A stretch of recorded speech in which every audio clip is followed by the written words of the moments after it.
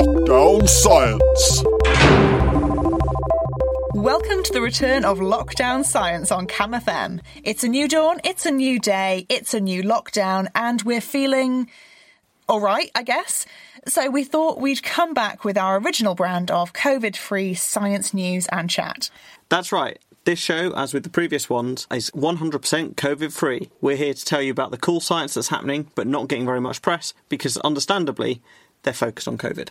And as you'll know, this is partly just our way of making sure we're doing something other than, well, working or meticulously documenting the behaviour of our cat. So what's changed since the last lockdown? Well, so the first lockdown, I was basically kept out of my lab, and this one... Nothing to do with COVID, just because you're not safe to be there. I'm just not a good person to be around. Just a liability. Just a liability. No, the first one was very strict. I wasn't allowed into the lab because no students were. And this one, it's pretty normal. I mean, it's the new normal, right? So we wear face masks, we stay 2 metres apart. But to be honest, for me, life hasn't changed a huge amount. I mean, you're still working from home. Yeah, I've been working from home throughout. It's just what I do now. I've just got a desk in the dining room. Yeah, we're all very happy about the desk on the dining room. The regular nightly charade where I have to move your diary off my dining plate. Yes. Move your dining plate off my desk. I know, I'm so sorry. Well, the one thing that has changed is that we're doing lockdown science again. Because we're back in lockdown. So it's good to be back. Exactly, it's good to be back. So, on with the show. Science of the Week. First up, we have our Science of the Week quiz, where I test Andrew on his knowledge of science news that has hit the press in the last week or so. If you listened to the show during the last lockdown, you'll know that Andrew generally sucks at this. So it's partly a way... Not just generally sucks. he just sucks in life, to be honest. Generally fairly useless. Yeah, exactly. But I'm just trying to be nice, and he's not so great at this.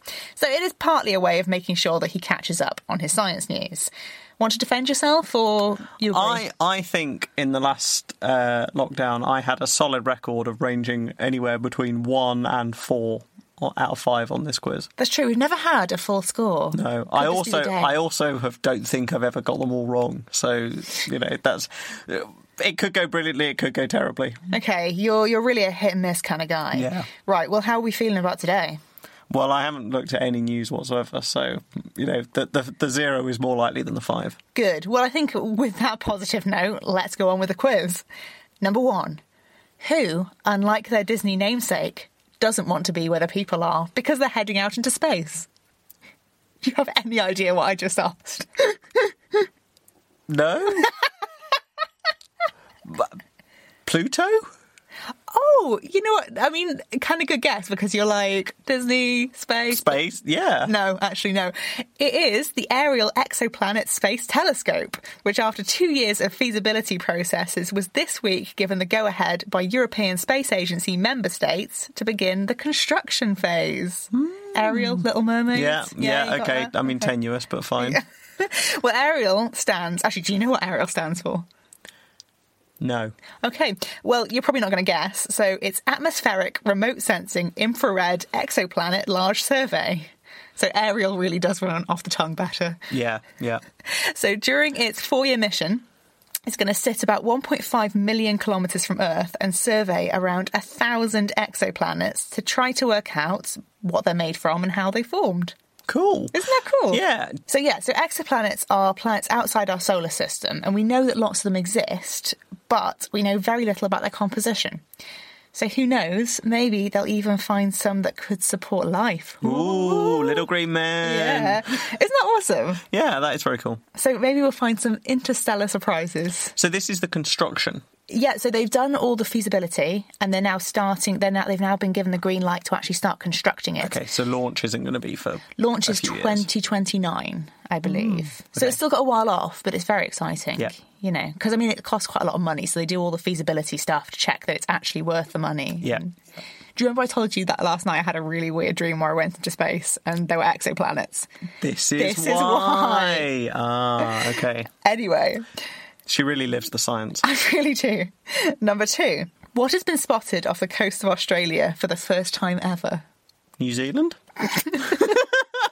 This is going to be a zero can a week, isn't it? Well, I mean, 5 is well out of the question now. It's a big fin squid.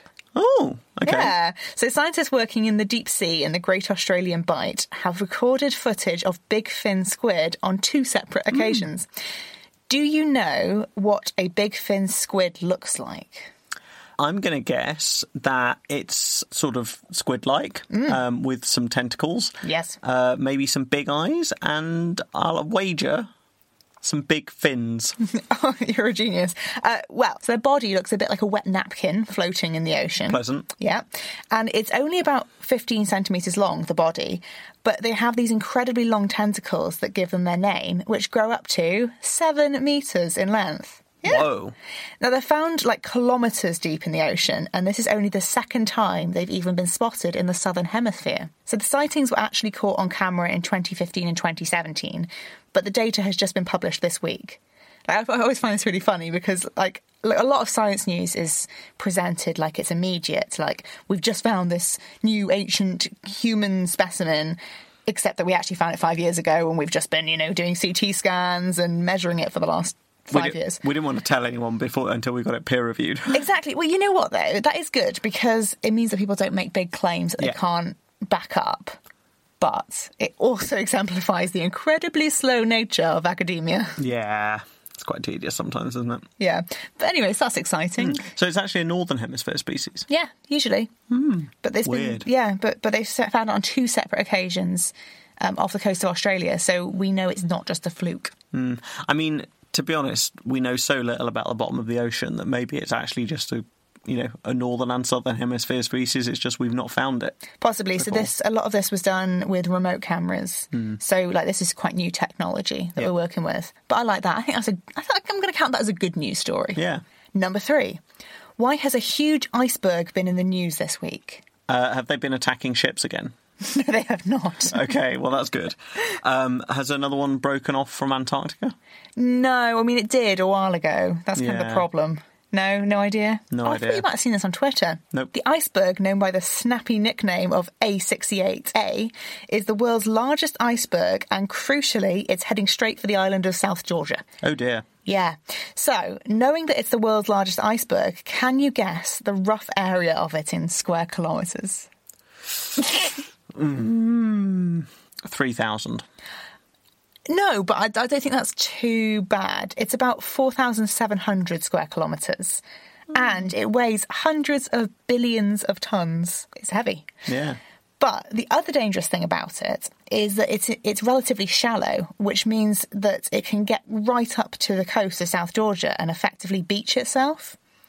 So like you were saying, so it broke off from Antarctica in mid-2017, and since then it's just been gradually floating towards the South Atlantic island, and it's been losing a couple of chunks here and there, but it's been staying massive.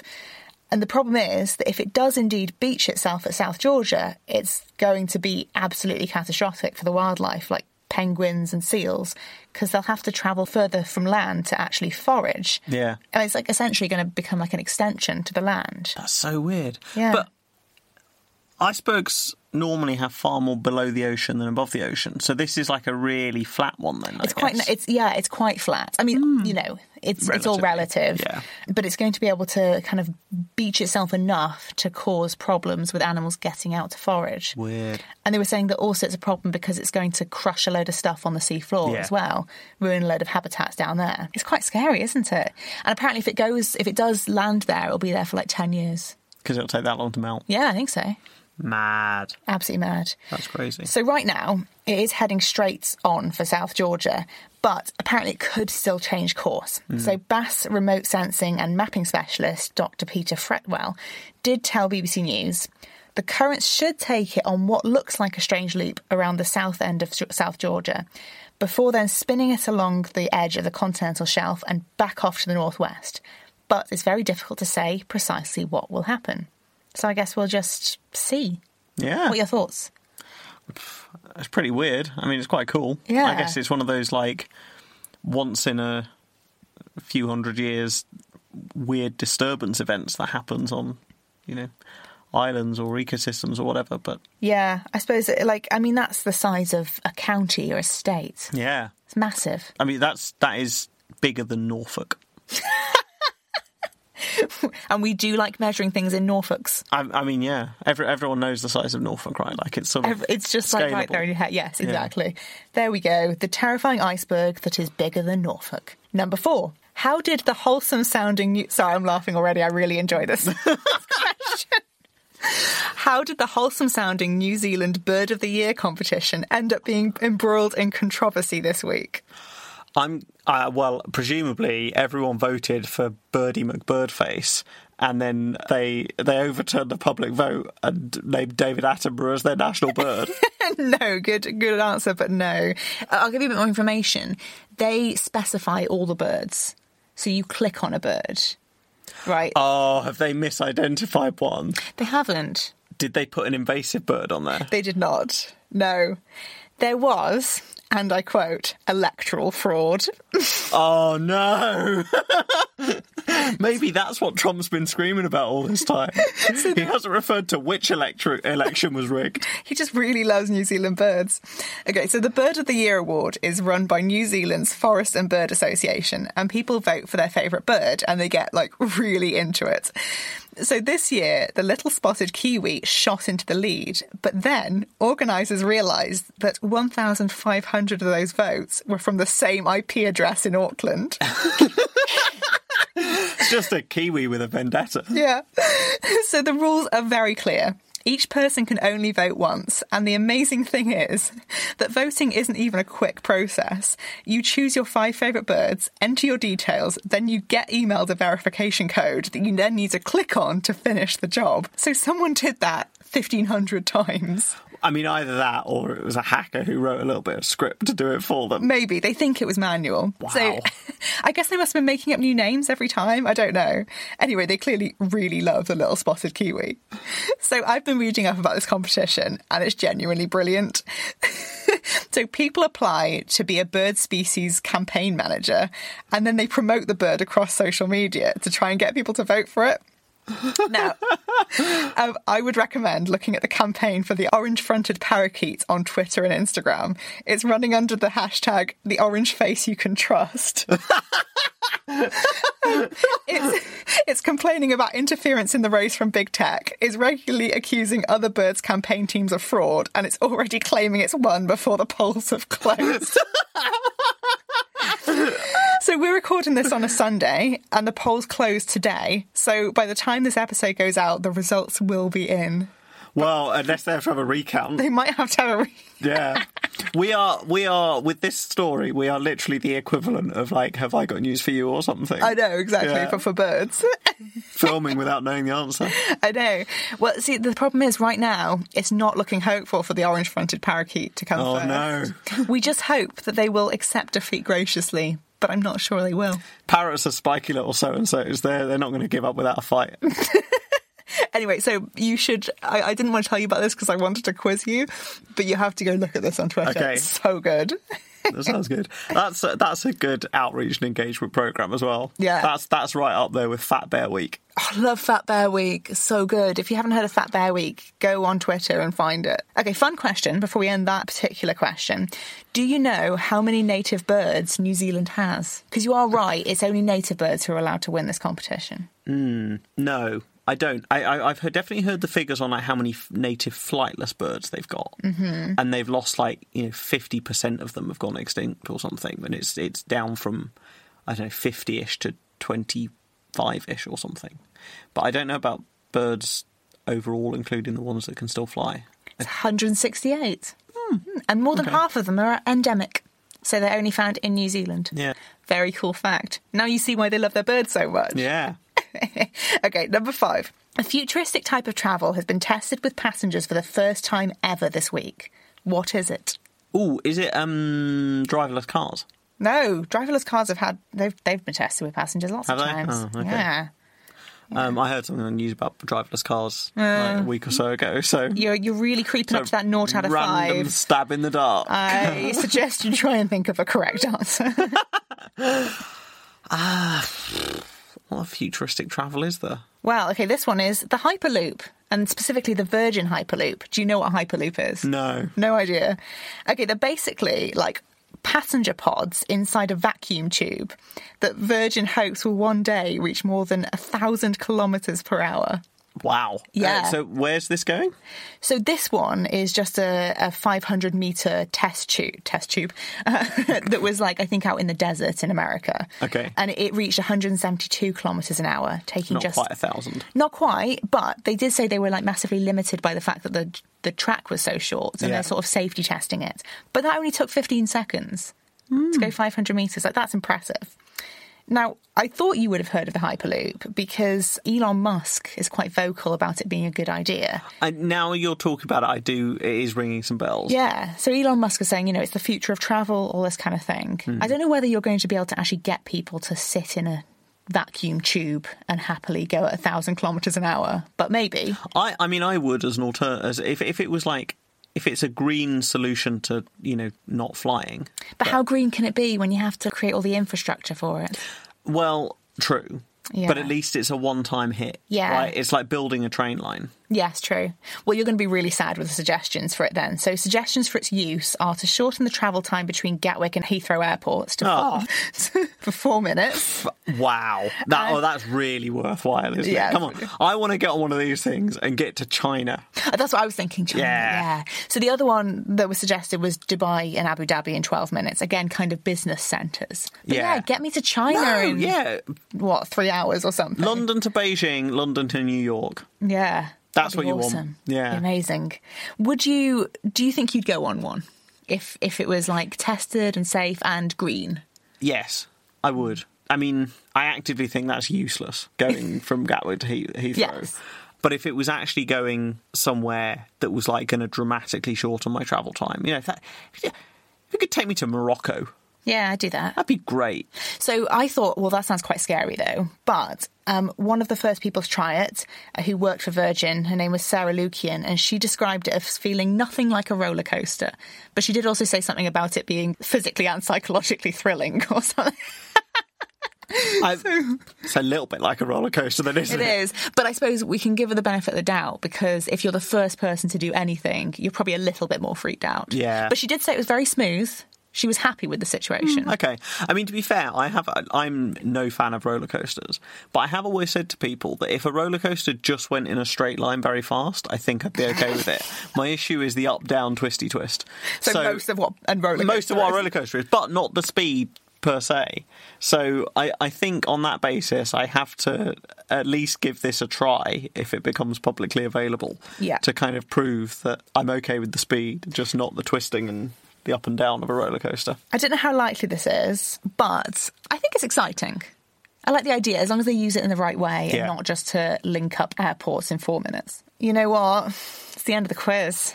And you have got a grand total of 0. Not out of 5! Not out of 5. Well, there's a first case for everything. Maybe next time it could be a first case for actually getting all of the answers correct. Yeah, hey, maybe this is the motivation I needed to actually revise for one of these. I don't think it is, though. That's probably not. Absolutely not. Journal Club. Well, now it's time for Journal Club, and I am very excited because since the last lockdown, we've had nowhere to publicly vent about the weird and wonderful science papers we've found. I mean, I don't have enough Twitter followers to start, actively losing them by talking about, what was it, fluid dynamics of penguin poop? I think we had. Yeah, that was a good one. Yeah, but now we can tell you guys again. So this week, I found an oldie but a goodie, which is... it's maybe not relevant to current science, but is sure as anything relevant to my life. It's an article by Richard Vetter from 2013 in the American Entomologist Journal, and it's called When 2 Legs Makes a Big Difference. Now, this article looks at the small subsection of society that is entomologists, so people who work with or study insects, and then narrows it down to an even smaller subsection of them, those who are afraid of spiders, aka me. To make sure we don't get any angry tweets, spiders are not insects, but people express shock when I tell them that I work with beetles, but I'm scared of spiders because, surely they're pretty similar in a vague kind of how they look, how they move sort of way. I mean, you know what I'm like. Most days I'm picking up beetles. I've worked with cockroaches. I call them cute. I let them crawl at my arms.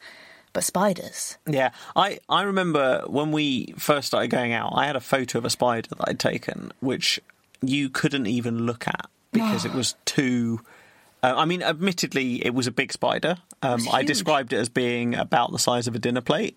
Yeah. But you wouldn't go near that photo if it was on my laptop. And to screen. clarify, that was an Amazonian species, right? Yeah, it wasn't. We're not talking about a house spider in the UK. No. It was genuinely the size of a dinner plate. Yeah. No, I'm much better than that now. But they just, I don't know. I'm fine with those cute little, like, money spiders. And, like, those little spindly, leggy ones that just sit in the corner and do nothing. Like, they're cool. But anything hairy or with thick legs is no friend of mine. No. So I had a huge one in the room the other day when you weren't here, and I had to, like, give myself a long internal pep talk to be able to just put a glass over it. Yeah. Oh, it's tough. Bit mad. Also, illogical. Yeah. Okay, so what are your feelings about spiders? Well, I'm not keen on touching them, but only because I know that they might bite. But in this country, they're not, like, most of them aren't going to do much. No. Unless you have an allergic reaction, of course. Yeah. No, but I'm more wary of things that I know might bite me. And particularly if I find it, like, yeah, of course a dog might bite you, but, like, you can read a dog. And to an extent, like, I mean, I happily let wasps crawl on me if they land on me because you can see what they're doing. The problem with a spider is I'm never quite sure, and also they're very fast. So there is always that risk that they can kind of run up your sleeve. I wouldn't describe it as a fear. It's just a wary of the fact that, this animal is capable of doing something painful, and also I don't want to do anything to harm it. Like I'm much happier picking up beetles, for example, purely because they're pretty robust. Whereas, like, there is a little bit of me that if I pick up a spider, I'm worried that I'm going to, like, break a leg off. Yeah, and that also would, I'd also feel terrible, and I'd be very careful about handling other insects that I thought were delicate. Well, that's the thing. I'm really scared of spiders, but I can never kill a spider. That's the thing. I have to, like, put a glass over or get you to put a glass over and then pop them outside. Yeah. Because I actually think they're amazing. Like, I think they're so cool. Just don't want them on me. And they might, they're so unpredictable. What if they like accidentally get on me? Or, no. But I'm not alone being an entomologist with this kind of fear. So Vetter knew that these arachnophobic entomologists existed. So he set out to find out, why they were afraid of spiders and how their arachnophobia differed from the arachnophobia amongst the general public. So to participate in the study, people had to meet 3 qualifications. I quote, they must, 1, consider themselves to be entomologists, 2, at some point in their duties, handle whole-bodied arthropods that are alive, and 3, have negative feelings towards spiders.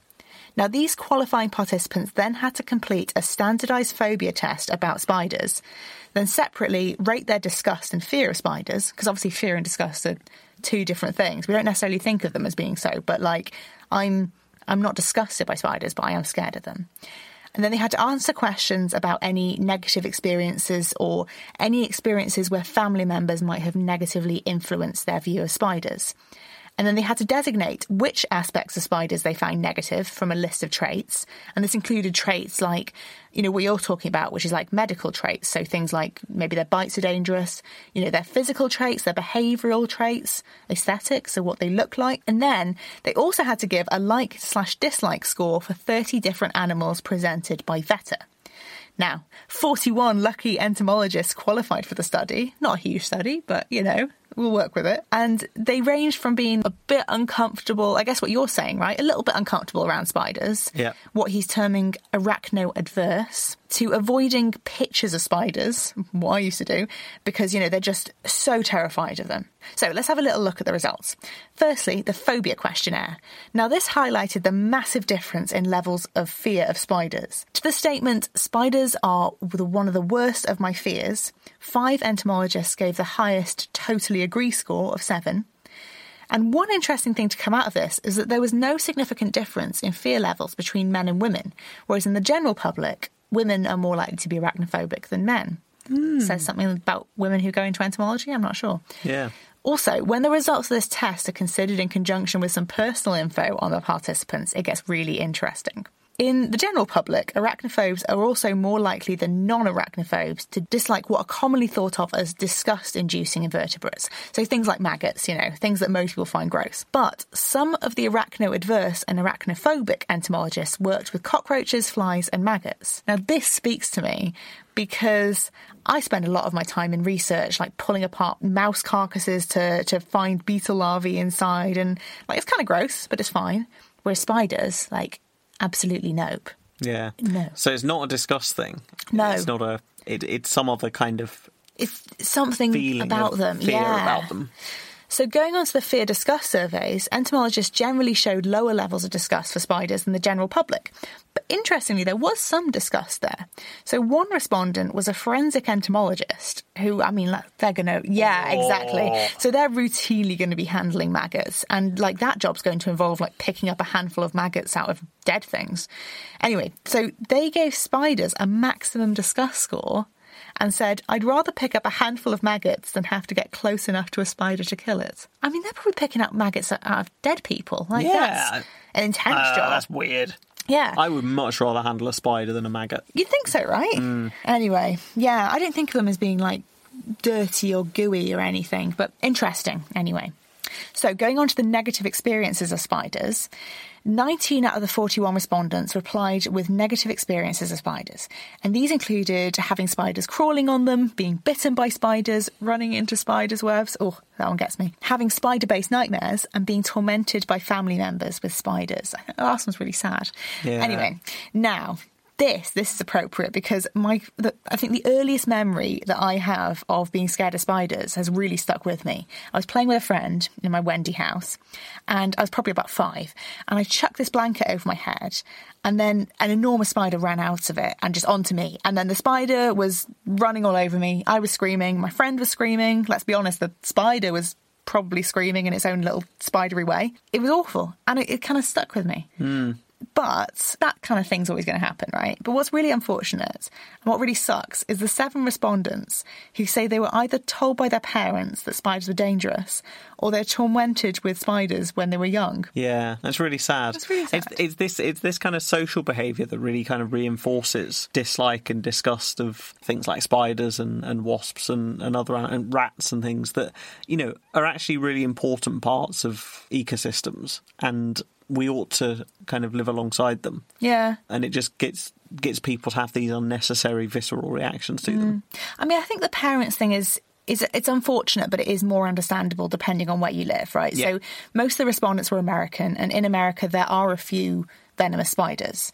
So the likelihood that your kids are going to come across a venomous spider is really low.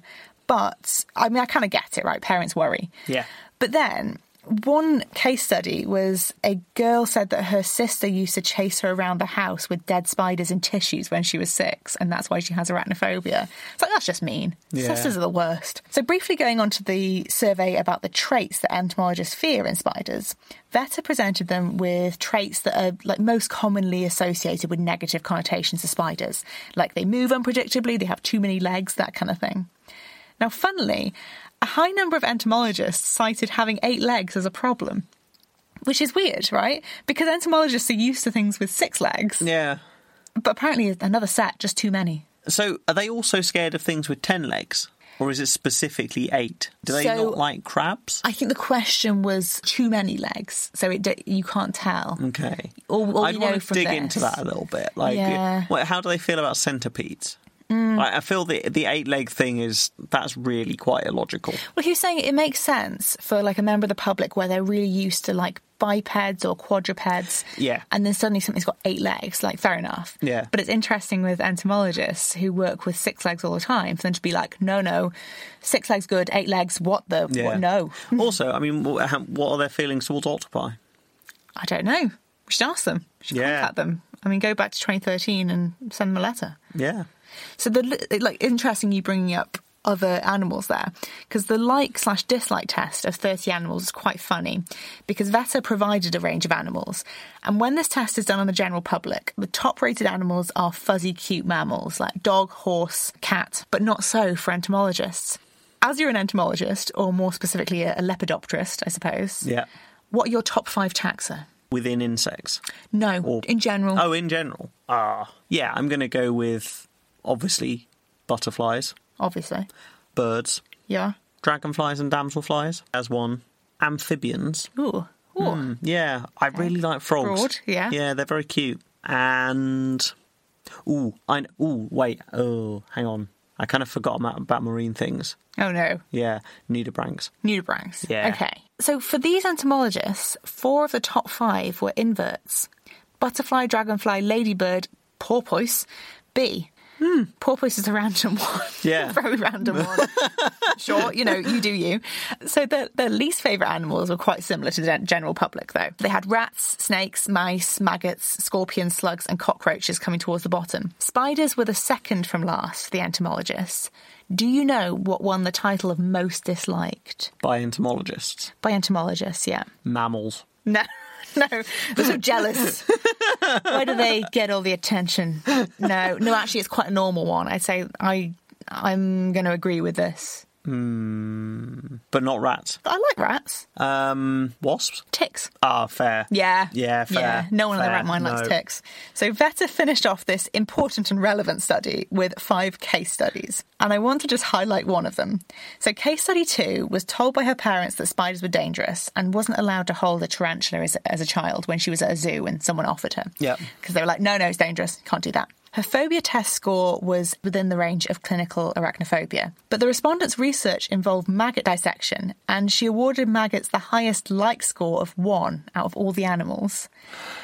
This respondent is fully aware of the paradox of the spider-hating, maggot-friendly situation, but concluded an email with, maggots don't sneak up on you and jump in your hair.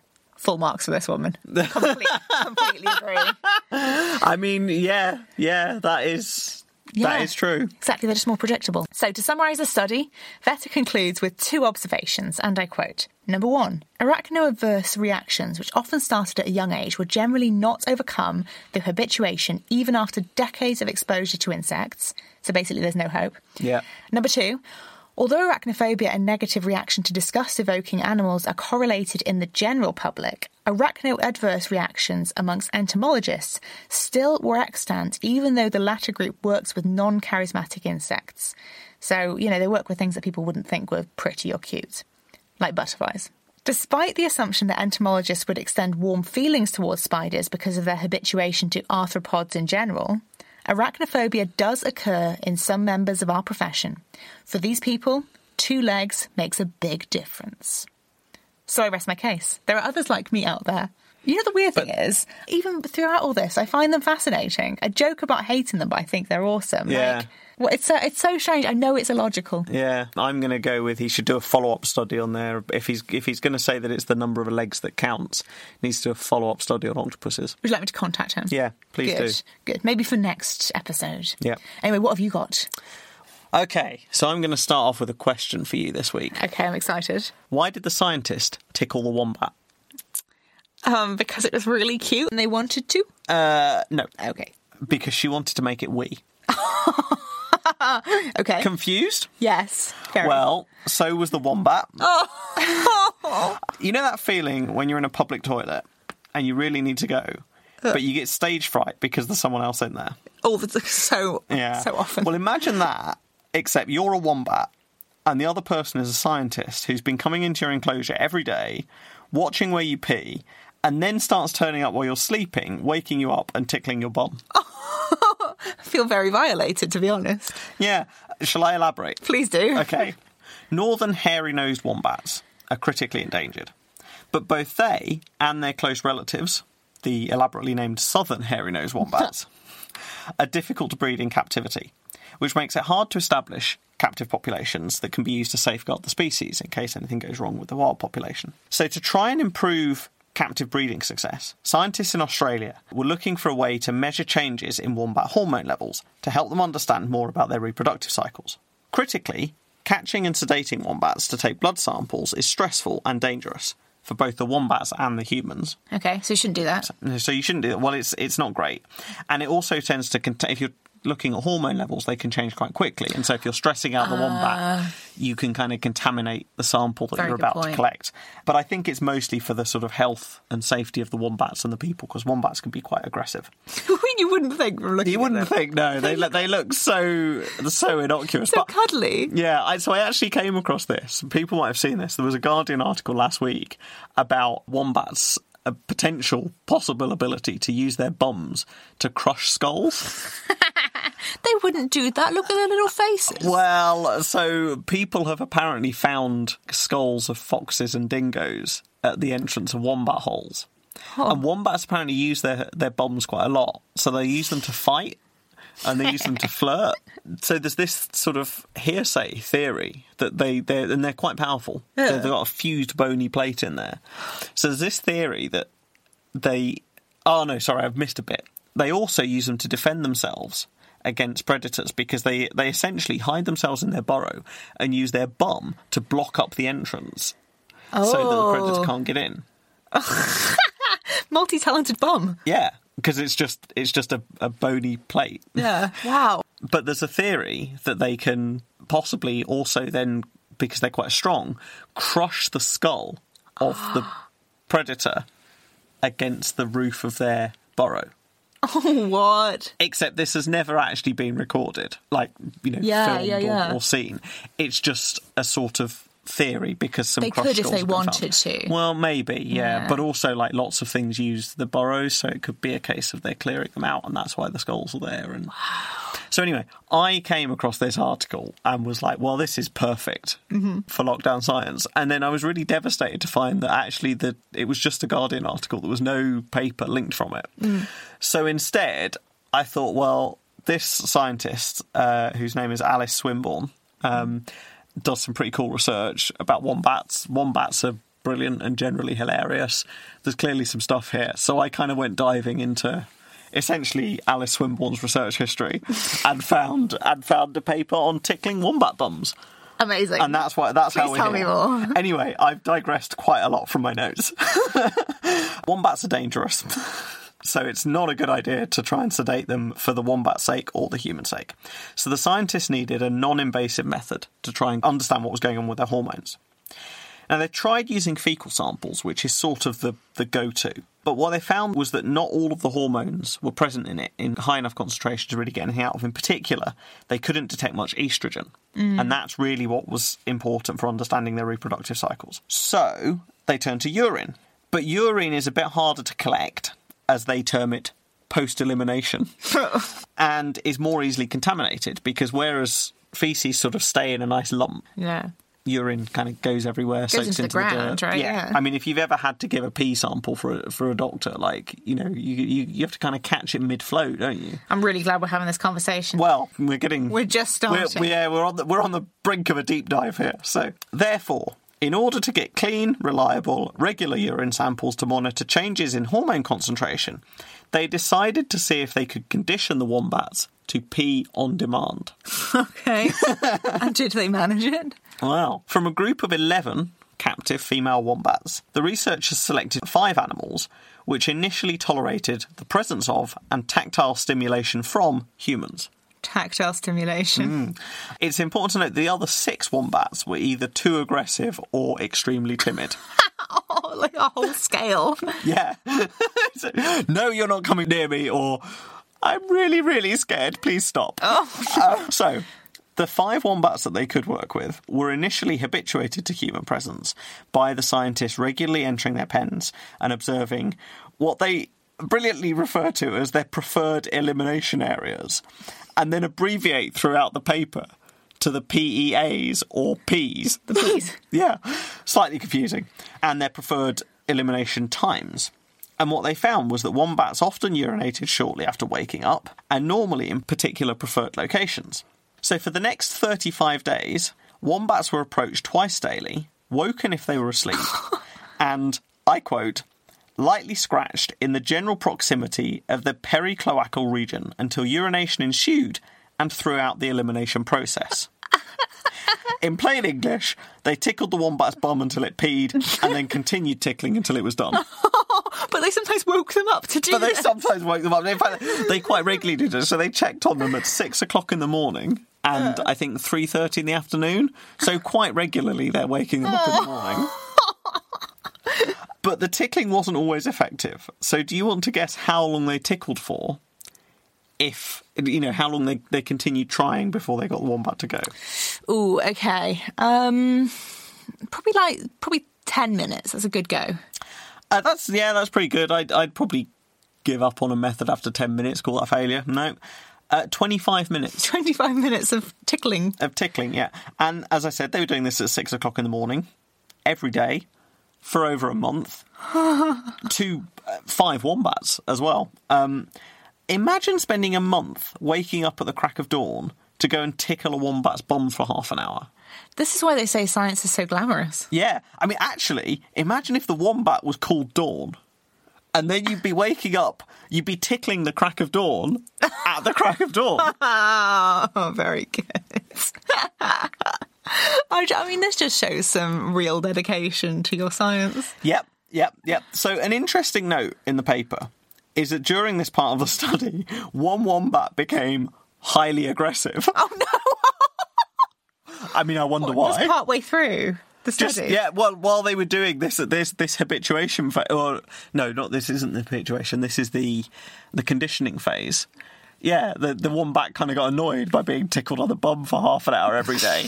So I would also be pretty irritated by this situation, I've got to say. Yeah, so this individual had to be removed from the trial. I think the individual probably was pretty glad about that. Yeah, so we're down to 4 wombats. Okay. And in the conditioning phase, these 4 wombats peed on demand 46% of the time. Oh, good wombats. That's pretty good. That's not bad, is it? Yeah. But by deduction, for the other 100 or so attempts, the researcher was left tickling their bum for 25 minutes. Oh, you can just imagine the frustration, can't you? What if you get cramp in your fingers? Yeah. You just sort hands. Yeah. Get with the foot.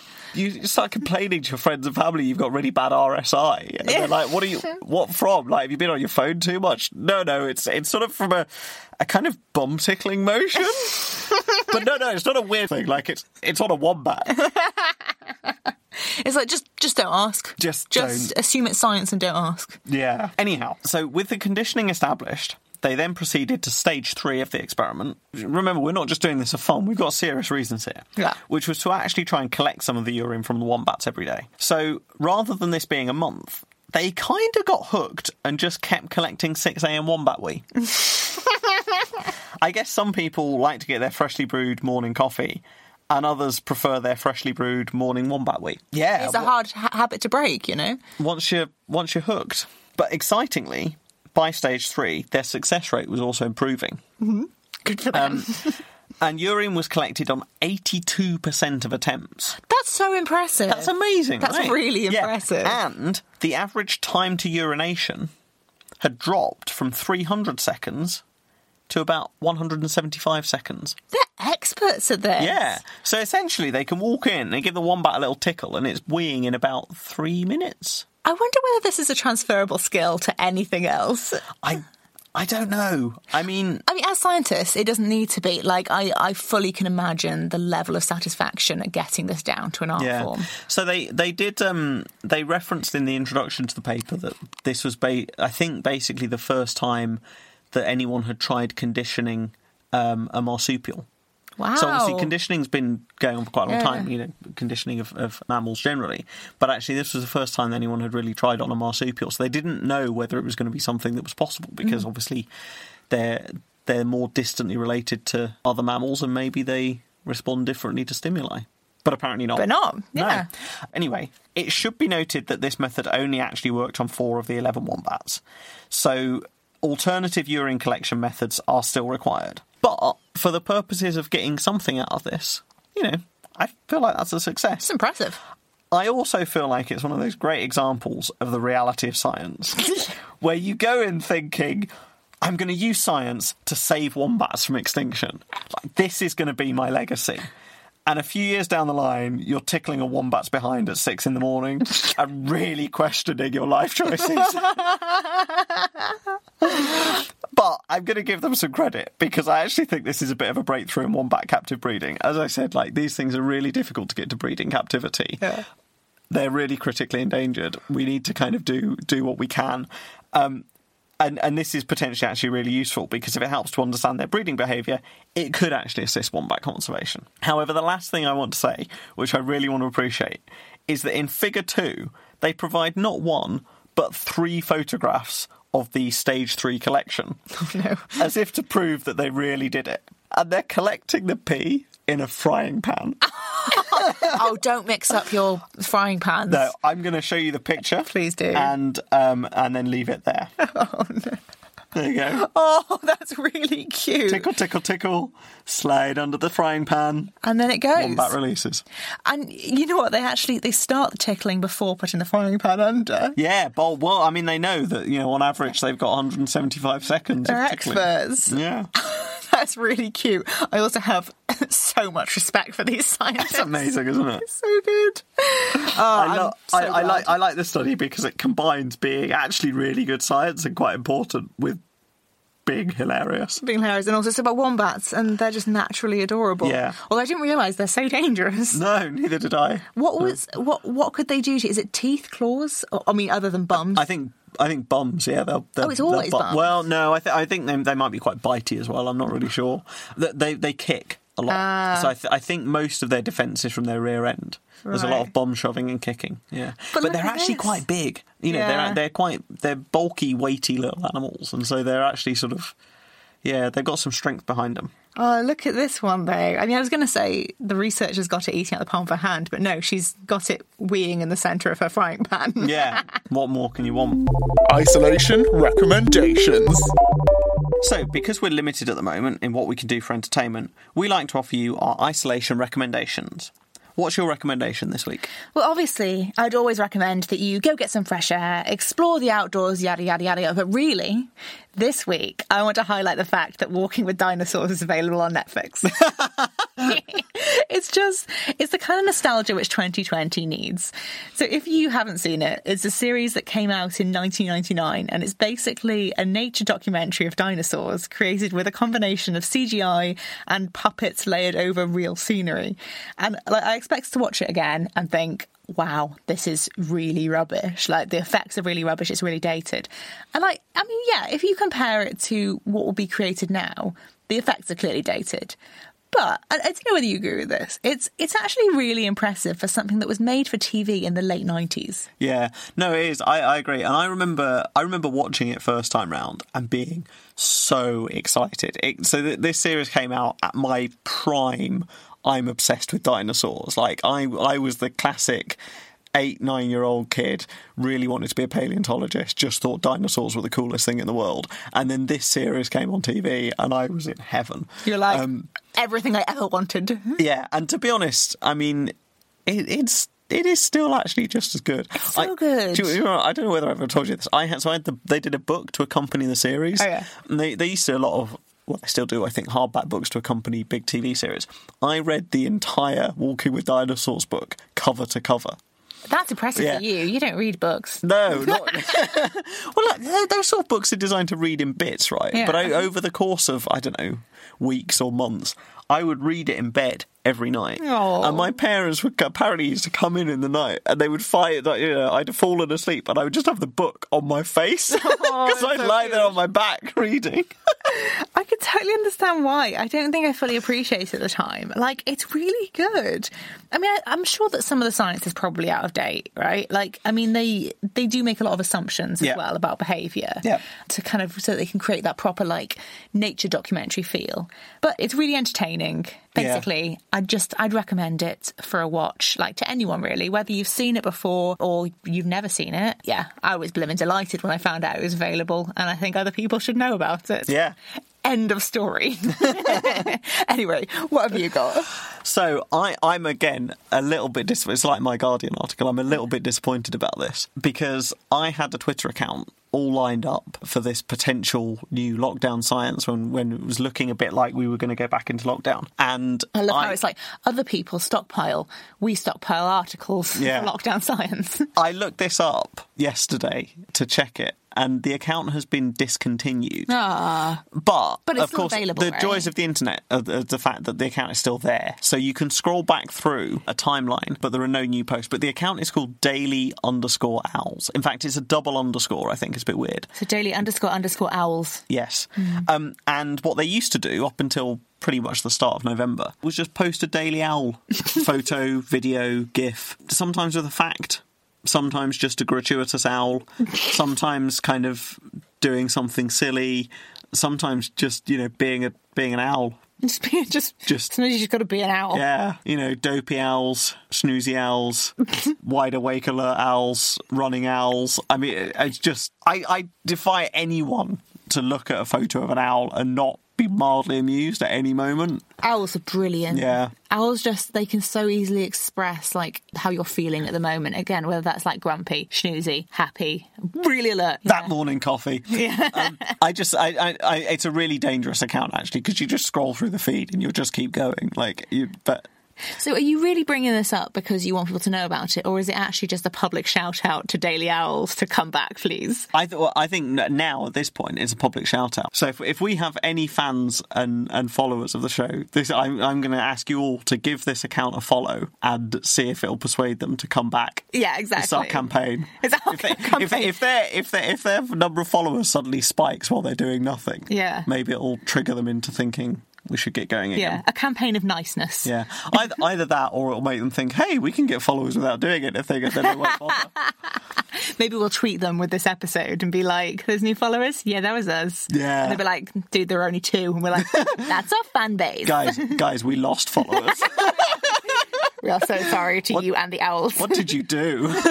Well, that's about all we've got time for today. If you want to send us your thoughts or recommendations for cool science we should look at ready for the next show, you can find us on Twitter. I'm at Andrew_Bladen. And I'm at Eleanor_Bladen. And if you haven't listened to our last series, or you did and you want to listen to it again for some reason, then we are also available on Apple Podcasts. Just check out Lockdown Science. And hey, you could even give us 5 stars. That would be exciting. I mean, optimistic. I'm going hard. Yeah, maybe. Yeah. I hope they don't do stars to match my score in the quiz every week. Oh, no, please don't do that. No. Because we really can't afford to deal with that situation. Apple Podcasts will take us off. Well, we hope you've enjoyed the show. Make sure you tune in next time for another episode of Lockdown Science on Cam FM.